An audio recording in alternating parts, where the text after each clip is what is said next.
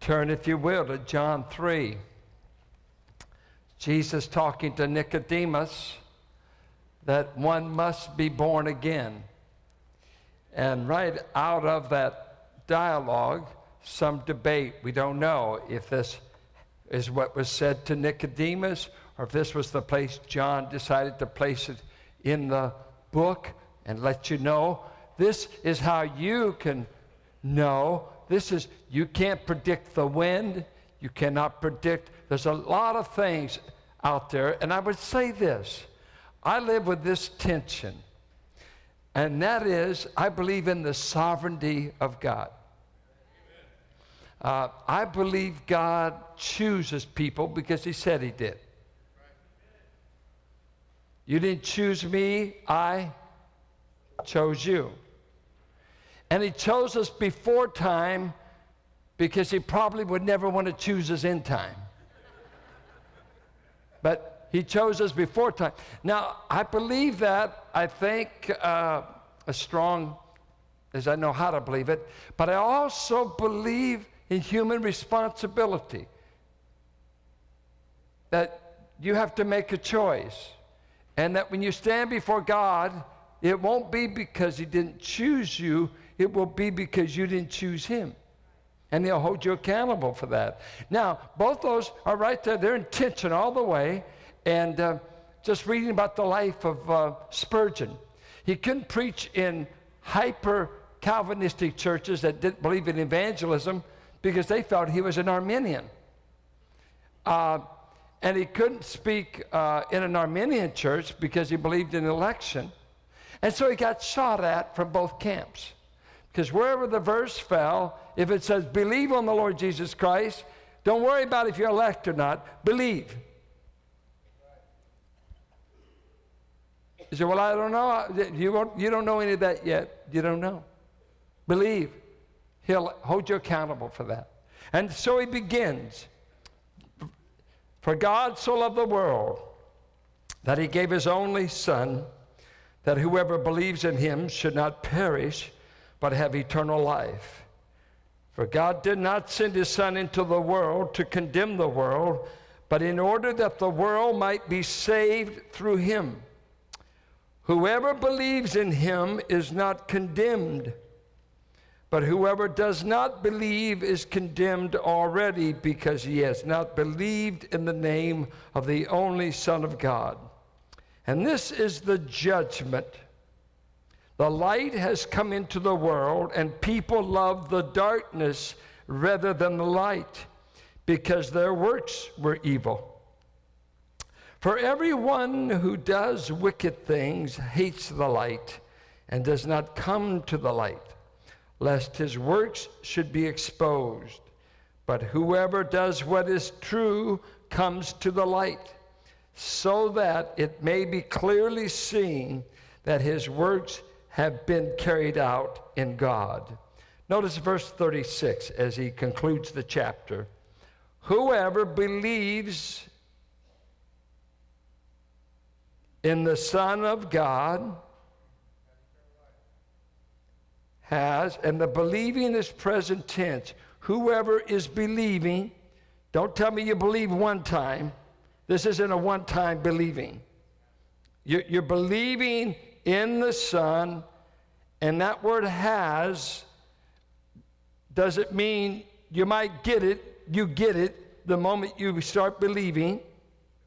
Whoever does not obey, which is interesting, obey and believing seem to be used interchangeably here. That believing on the Son is the same as obeying the Son, shall not see life, but the wrath of God remains on him. You're abiding beneath divine wrath until you come to Christ. And that's Romans 1. Men are being given up to their sin. This is evidence of the wrath of God presently. The wrath of God is not just future, it is ongoing. He's been giving us up ever since Genesis 3. After we chose sin and rebellion, he's been giving the race up to do what they want. God's judgment for sin is often more sin. And our sins will kill us. And they're doing that. So we want to look from John 3:16 itself and develop it. Three marvelous strands in the sweetest music this side of heaven, written in the key of Be Saved. It's in the C major when it really is developed. It's 4 C's to help you remember. The first thing is the cause of our salvation, for God so loved. Second is the condition, I'm going to get it here, the cost of our salvation that he gave. Thirdly is the condition of our salvation. And fourthly, the consequences of our salvation. What is the cause of our salvation? This one little word, for God so loved the world. And this is an amazing thing in the book of John. God describes the love that goes on between he and the Son in John 14 through 16. It's like this microwave of love between the Father and the Son. And it's just going back and forth and back and forth. And all of a sudden, these members decide that they will love an object that is hostile to them. Let me give you John's usage of the word world. The word world can be the universe. They had a word for earth, terra firma. It's not this word. It's really the word that we get our word cosmetics, that which is beautiful. But it came to have a negative meaning, and this is where John 15:18. The world hated Christ, it says. The world hates Christ. 7:7, Jesus said, the world cannot hate you, but me it hates. 12:31, 14:30, Satan is called the prince of this world. He runs it. He's the power behind it. 1:10, he said the world was blind to Christ. He came into the world, but the world was blind as to who he was. He said in John 17:25, the world does not know the Father. 14:17, the world cannot receive the Spirit. So the world is seen as this hostile entity that has rebelled against God. It's the world of humanity in rebellion and rejection against God and against his Son. And yet the amazing thing, such an enemy, such a hostile enemy, while we were at enmity towards God, actively hating God, God loved us. God so loved. There's 5 characteristics you ought to remember about God's love. It's different than any other kind of love in the world. 5 things when he says he loves us here. The source of God's love is his own character. He loves out of what he is. God is love as to his nature, as to his character. It is in the nature of God to love, even an enemy. So he tells us, love your enemies. Anybody ought to be able to love their friends, and we struggle doing that, don't we? Even loving your mate, even loving your kids at times. And yet he says, love your enemies. Well, you know, show me somebody who knows how to live it. God says, I've loved my enemies. The cross is for my enemies.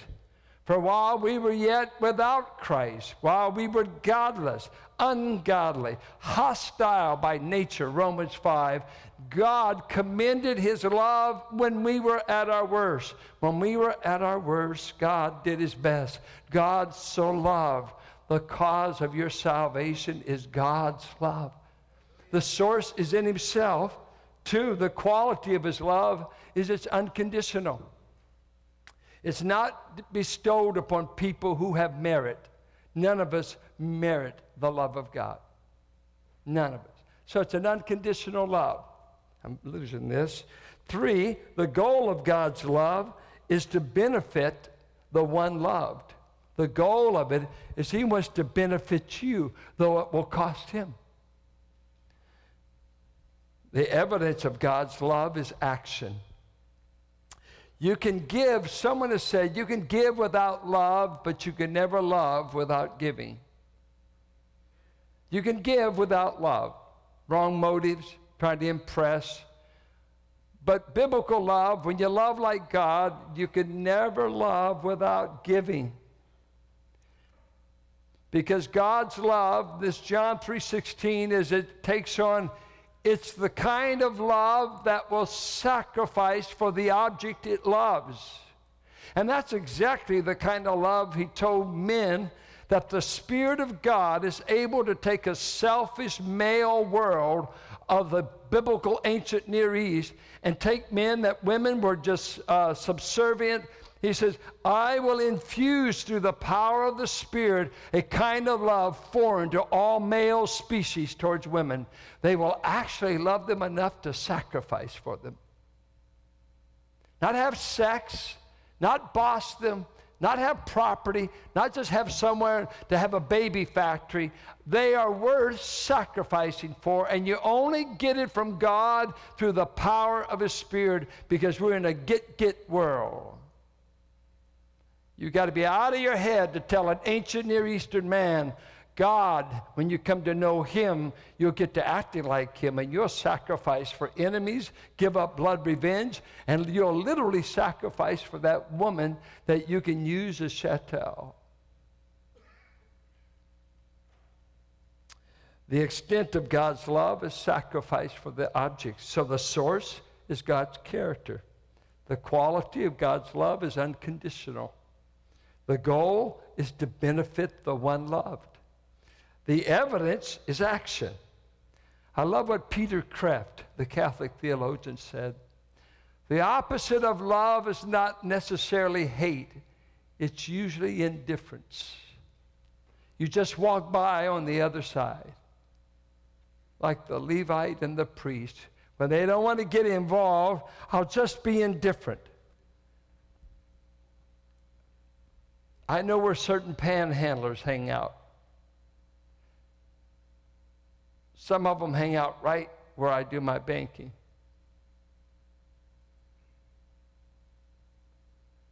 It's a great place to hang out, because I try to reroute myself on the days I don't feel like loving. Because, I'm going to really miss a $10 bill if I give this guy something. Wouldn't that be a waste of money?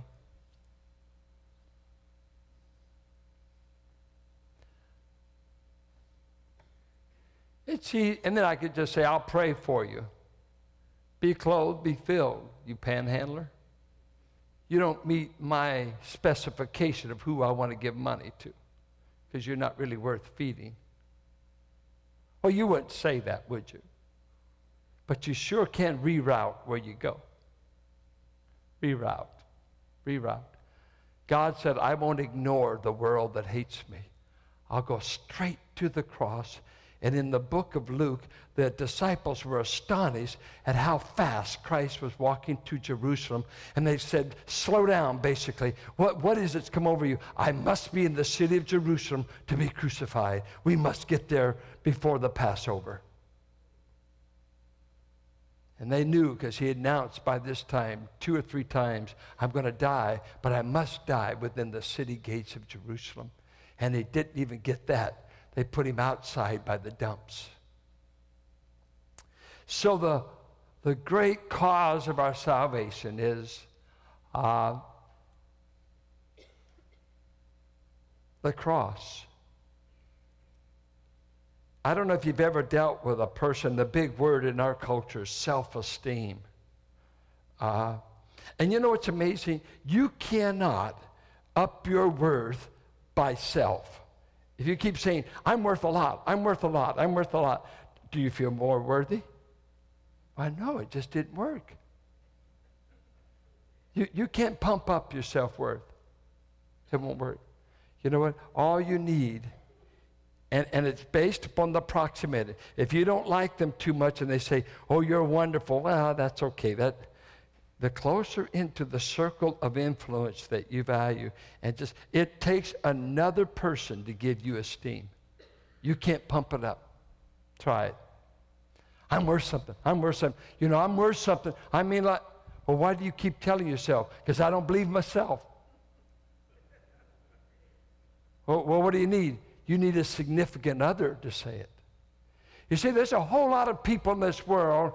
I don't want to test this, and don't write me any nasty letters, but on one hand, theoretically, I don't care if they ever like me or not, because I don't even know them. They don't influence my world. There's a woman I live with. Her yes or no means more than 100 other people, because he's a significant other in my life.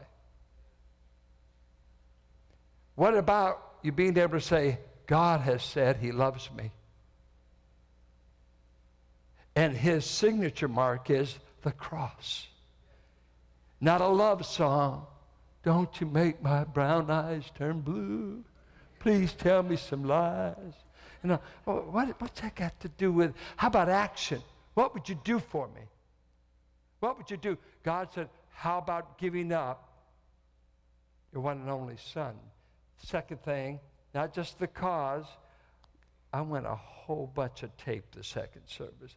The second thing is the cost of our salvation. The cause is God's love. The cost is he gave up his one and only son.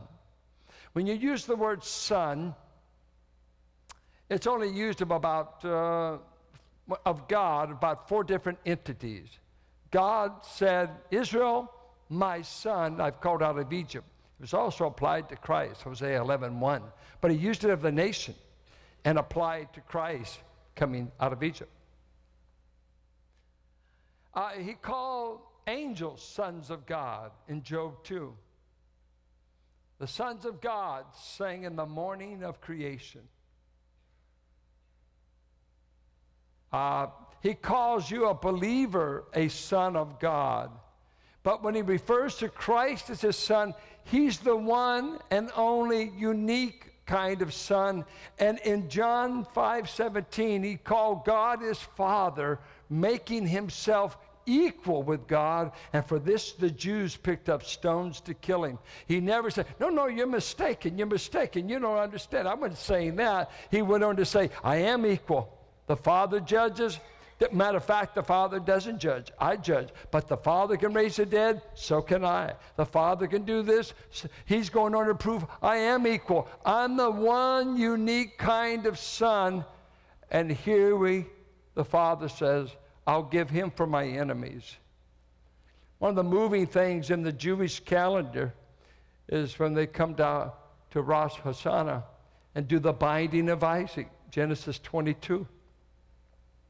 It's famous in Judaism. It's one of the most moving stories in the Bible, that an old patriarch in his old age would give up his promised son, and in his mind had killed him on the way to Mount Moriah. Romans 4 and Hebrews 11 said he saw that God could raise him from the dead, but in the mind of Abraham, the knife already fell in his heart. He said, I passed the test. I gave up my one and only son. Why? Wait, one and only. Yeah, I've got Ishmael, but Isaac is my only one of its kind of son. He's the promised son of my old age by Sarah. He's in a different category. How much did he love God? Willing to give that up. How much would God give to make you his own? His only begotten son. One and only. I would say this. I think we get a little sloppy here. Sometimes we think the cross is saying this. You were worth that much. Us. I think that's the wrong emphasis. It's God loved that much. See, we can just turn it right around. Well, I was worth a lot. No, you were worth hell until the cross. Yeah, that's what you were worth. You were worth being separated because you were, remember, hostile, his enemy, rejecting, opposing. What the cross shows is God's great love for you, not your great worth.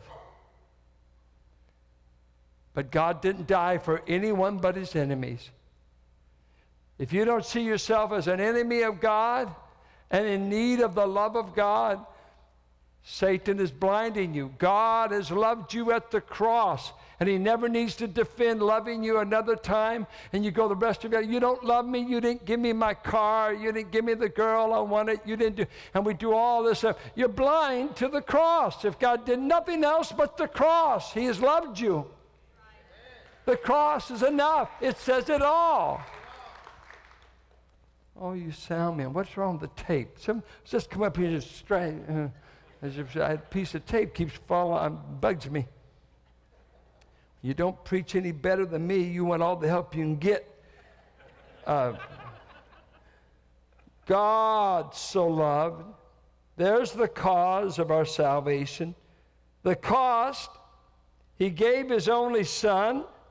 The condition, that whoever believes in him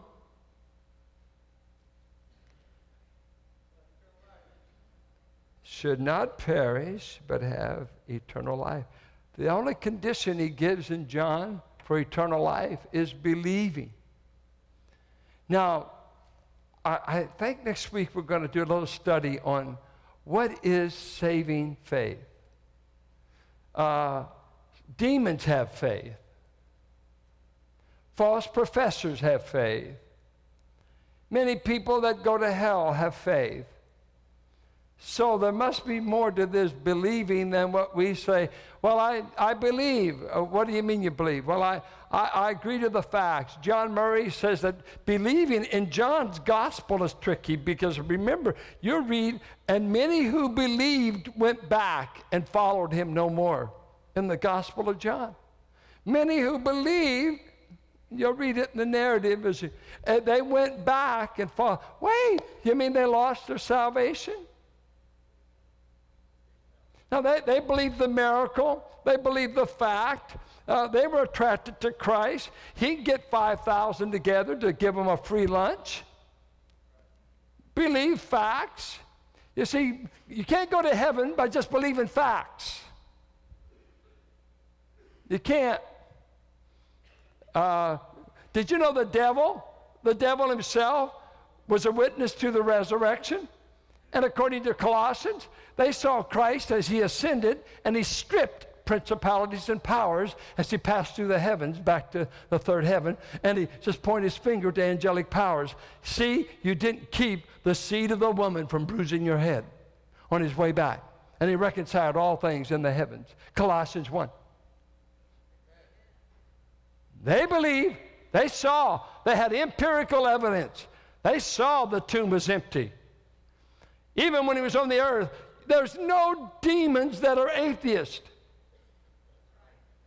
That's up for Richard Dawkins. He's got to get his atheistic, worse off than a demon. Demons said, please don't torture us before our time. Please don't cast us out. And in the synagogue, one man yelled out, thou art the Christ. He said, be quiet. It's not my time. You're going to get me killed too soon. Be quiet. That's for later revelation. Hold off. Demons know who he is. Hogs know who he is. As the demons drove him down a mountainside. Oh, what is the faith that saves? Well, I believe. How many of you have always believed that Jesus died? Well, that's pretty good. I mean, you can teach at Cal and believe that. That's a historical fact. Josephus believed it. Many Jews believe. I mean, come on. It's a fact. You may not believe philosophically what it accomplished, but he did die. Fact. Unless you just don't buy any history. You invent yours. Get some mushrooms or LSD and you can invent history. It happened. Whether you believe it or not, whether you know its saving effects. But this faith, John's going to spend much of the book telling us what saving faith looks like, and I want to develop that more next week, but the word really means to abandon trust in oneself and commit all trust in Christ. I will no longer trust, and the word, hear me, I got to give you this word here, you believe into the name of Jesus, and it's, the way it's originally said, you believe not facts per se, you believe into a person. He uses a little preposition that believe into the name, so that is Paul's phrase, you're in Christ. Well, in John, he says, you believe in the name. I believe in a person. Only a person saves, not just facts about the person. You miss it. Now, sure, we believe he died, he buried, rose again. Yeah.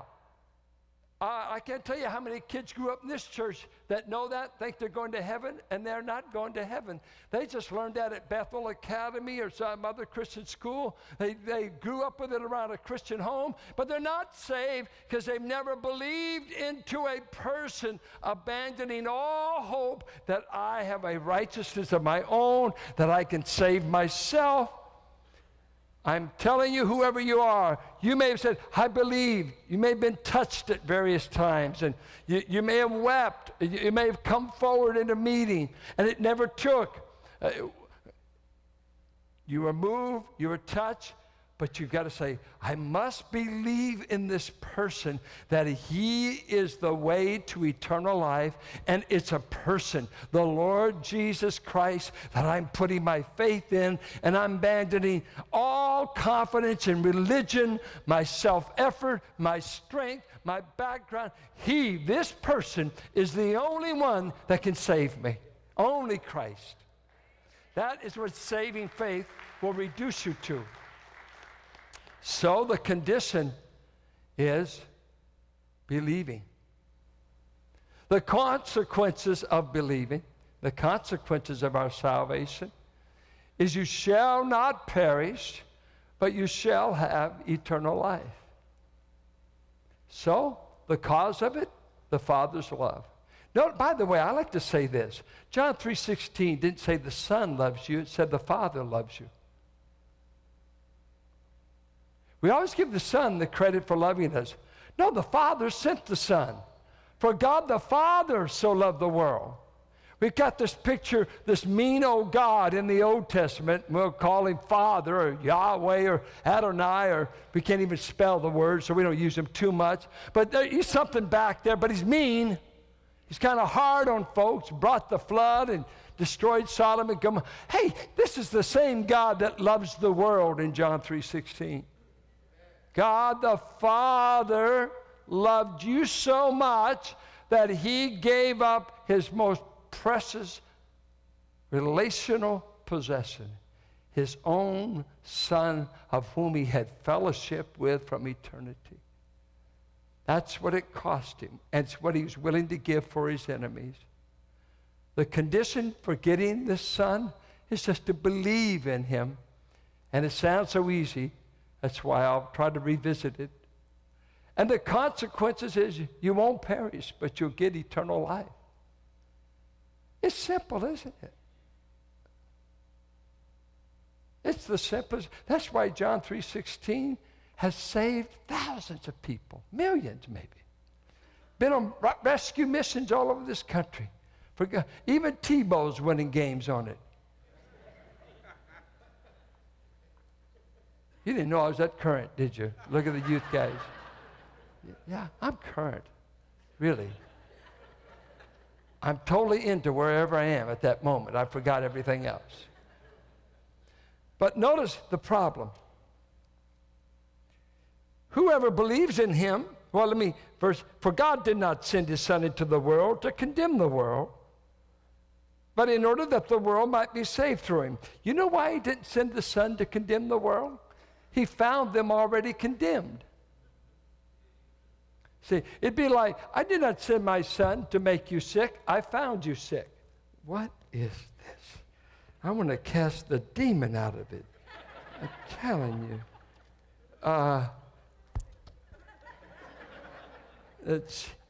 Whoever believes in him is not condemned. Does that sound like Romans 8:1? If you're in Christ, there's no condemnation. If you're believing in Christ, God, and the word condemn means to find a basis of guilt against you. There will be no guilt against you.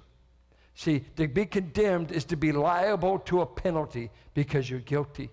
Not condemned, but whoever does not believe is condemned already because he's not believed in the name of the only Son of God. Now watch this. And this is the judgment. The light has come into the world. And people loved the darkness rather than the light because there was not enough empirical evidence, or there wasn't enough apologetics. We didn't have enough PhDs debating a one world view. No. Men don't come to God not because there's not enough evidence, because they're morally perverse. They'd rather die in their darkness than to come to the light because they don't want to give up their sins. You'll go to hell for that choice. I see the light, but I don't want it to expose what I'm doing. Well, I want to go to heaven, okay, but I don't want God messing with my sins, so I must stay away from the light. I'll stay away from the light. I want to go away from the light. And hell is ultimate darkness. It is the choice of those who flee the light. God will give you hell where there will be no light. It's a moral choice. It's not a lack of evidence. It's not a lack of it. It's you inside. I don't want to come to Christ because I don't want to give up my sins. And I'm willing to go to hell for the choice. That's what he says. For everyone who does wicked things hates the light. And John 1 says Christ is the light. And does not come to the light, lest his works should be exposed. But whoever does what is true comes to the light, so that it may be clearly seen that his works have been carried out in God. It's interesting that those of us who choose to come to the light and to do the truth, we cannot proudly and arrogantly walk about. We're carrying out what God's energized us to do. If you want to come to the light, God will give you the strength and the energy to overcome all the sins that bind you, overcome all the darkness that blinds you. Do you want to come to the light, or do you want to choose the darkness? And that's what's so scary about standing before Christ at last, having never truly left your sins and come to Christ, and for him to judge you, the one you rejected, the one who died in your place, he will be the judge according to John 5 and Revelation 20. It's the Son that judges all mankind. And why are you before me? Number one, you never chose to come to me. Two, let me list you the sins you chose over me, the Son of God. Let me tell you all the manure of the barnyard you chose over the King of Kings. All of the darkness, all of the evil, all of the stuff that you chose. You made a choice. You had a king. You had the Father's love. And oh, how wicked the human heart is, and how hostile the world. No, I'll just keep my sins, my loneliness, my pain, my isolation. I'd rather go to hell than to admit I need to come to the light. It's what's so tragic about a human life. Sin is a terrible taskmaster. Even when you're out there, or you're not in church, but it makes you miserable, doesn't it? Do you think the world's happy? What if the 49ers lose today?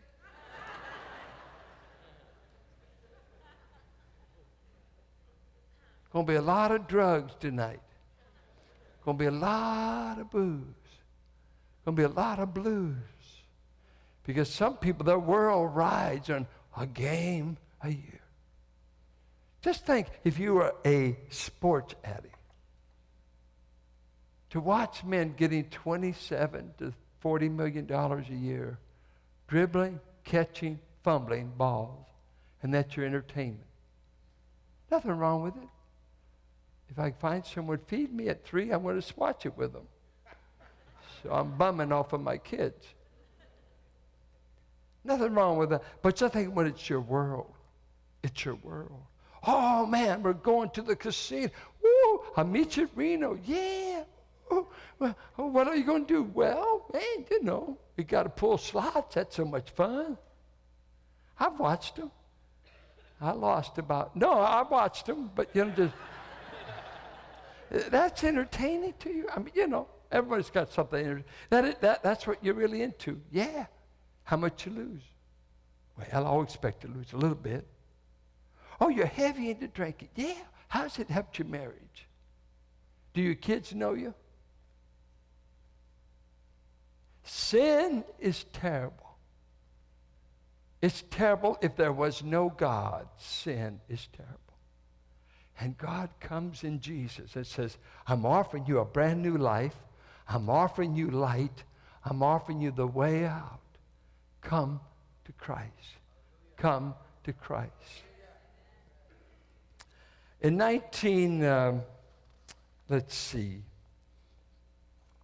April of 1998, Tim Valstrom emailed me this story. It's said to be true. And let me see if I can paraphrase it for you and simplify the issue. I've used it a couple of times, but see, you can reuse things if you've been in the pulpit 40 years. You never got it the last time I said it, right? The story goes that years ago, there was a wealthy man who had one son. He was a widower. And in his wealth, he became an expert in collecting precious art and taught his son to do so. And they would go all over the world buying exquisite art. Monet, Van Gogh. I mean, they were high dollar art collectors. World War I or II came along, and somehow or another this boy got recruited, and word came to the dad that the boy was missing in action. A few weeks later, it was confirmed that he was killed in action, took a bullet to the heart, and it was a heroic story of trying to rescue a man, bring him back to the trenches, but the boy was killed. Distraught and lonely, the father at Christmas time just sat in his den and looked at all this beautiful art that he had collected and was lamenting and grieving that he lost his wife and now had lost his only son. He was in great grief. Around that time, a knock came at the door, and when he went to the door, there was a young soldier there with a package under his arm, and he invited him in. And the young man began to tell the father about his son. He said, your son was heroic. He rescued many men in the line of fire. He was an outstanding young man. And he said, and I heard about your love of art. And he said, I happen to be an artist myself. And he said, I brought this for you. And so it took off the wrapping. And what was it? But this young soldier had drawn a portrait of the man's son. Well, it wasn't world-class art at all. But at least it was a clear image of what the boy looked like, and the dad was impressed that he at least picked up his son's likeness. And so they talked a while, and the boy left. After a while, the dad was so captured by that picture and that memory of his son that he put it over the fireplace mantle, and that became his favorite piece, and he watched it all the time. In the spring, he came down ill and died. And the message got out that this great art collector had died. There was going to be an auction on Christmas Day. and all of this precious art that art dealers and collectors all over the world had wanted to buy. They wanted to be there for this. So they show up on this Christmas Day for the auction, and the first thing put up to be sold was this soldier's portrait of the man that had died, of his son. And some of the men they got said, wait, why put this trash before us? We didn't come here to buy a portrait of the man's kid. And when are you going to bring on the good stuff? And so there was an uproar in the auction house. And the auctioneer said, wait, in the will, it says this piece goes first. This piece goes first. So from the back of the room, all of a sudden, there was a bid, $10. He said, I knew the man that lost his son. I knew the boy. I've only got $10 on me in cash. I'll give you $10 for it so we can get on with the auction. And as soon as he bought the portrait, at that time the auctioneer said, this auction's over. They began to roar and get upset. So wait, what do you mean it's over? He says, it says in this man's will, it's very simple. Whoever takes the son gets the rest. And so C.S. Lewis said it this way, take Jesus Christ and God will throw heaven in free. It's Jesus. It's Jesus. Take the Son and he'll save you. And with that, I must keep going. We've got worship team coming. We put in the bulletin because you've requested it, a financial charting. Don't get depressed as we do sometimes, because I thought, wow, we eked by through 11. God blessed. It was a marvelous year. And guess what? We start all over. And we do not meet to take offerings, but we desperately need God's help. And I pray as you see that financial thing, if you would pray with us. I mean that. Pray. If you don't have it, pray that you can reach in the purse of someone next to you or something. But just pray God will provide it, and let's keep it before the throne of grace. Our God will supply just like he's done for 40 years. Fathers, we thank you for the privilege of giving as worship. We want to give in response, nothing like the cross, nothing like Abraham and Isaac. Money. We're going to leave it all. We're going to leave it all behind.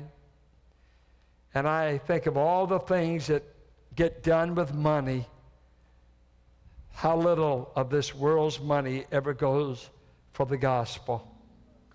Help us as your children, quickly running to the celestial city.